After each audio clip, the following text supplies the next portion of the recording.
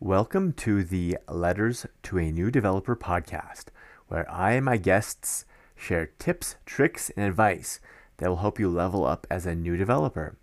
This project covers what I've learned over 20 years of software development at startups and large companies, as well as advice from guests who have worked at companies like Microsoft, GitHub, and Oracle.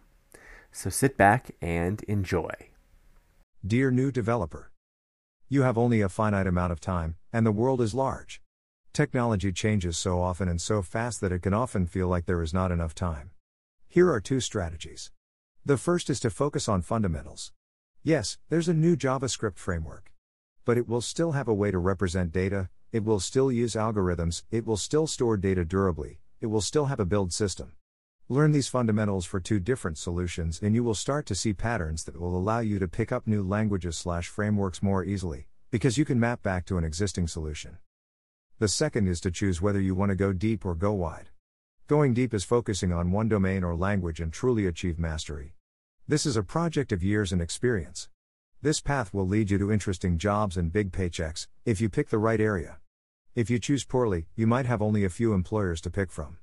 Working for a product company is the best way to go deep. Going wide will mean that you never achieve true mastery. You will, however, learn to pick up new skills quickly. You'll learn to map between two dissimilar situations.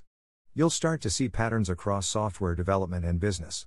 You'll always be more of a generalist than a specialist, and that will limit some job opportunities. Working for a consulting company is a great way to go wide. Neither of these is a better path than the other, and you can, especially in your early career, switch between them. Try them both on and choose consciously. Sincerely, Dan. Thanks so much for listening. If this podcast was helpful to you, please let me know by visiting letterstoaNewDeveloper.com and contacting me. You can also buy my book titled Letters to a New Developer, or buy me a coffee at buymeacoffee.com/L2ND. Thanks again for listening.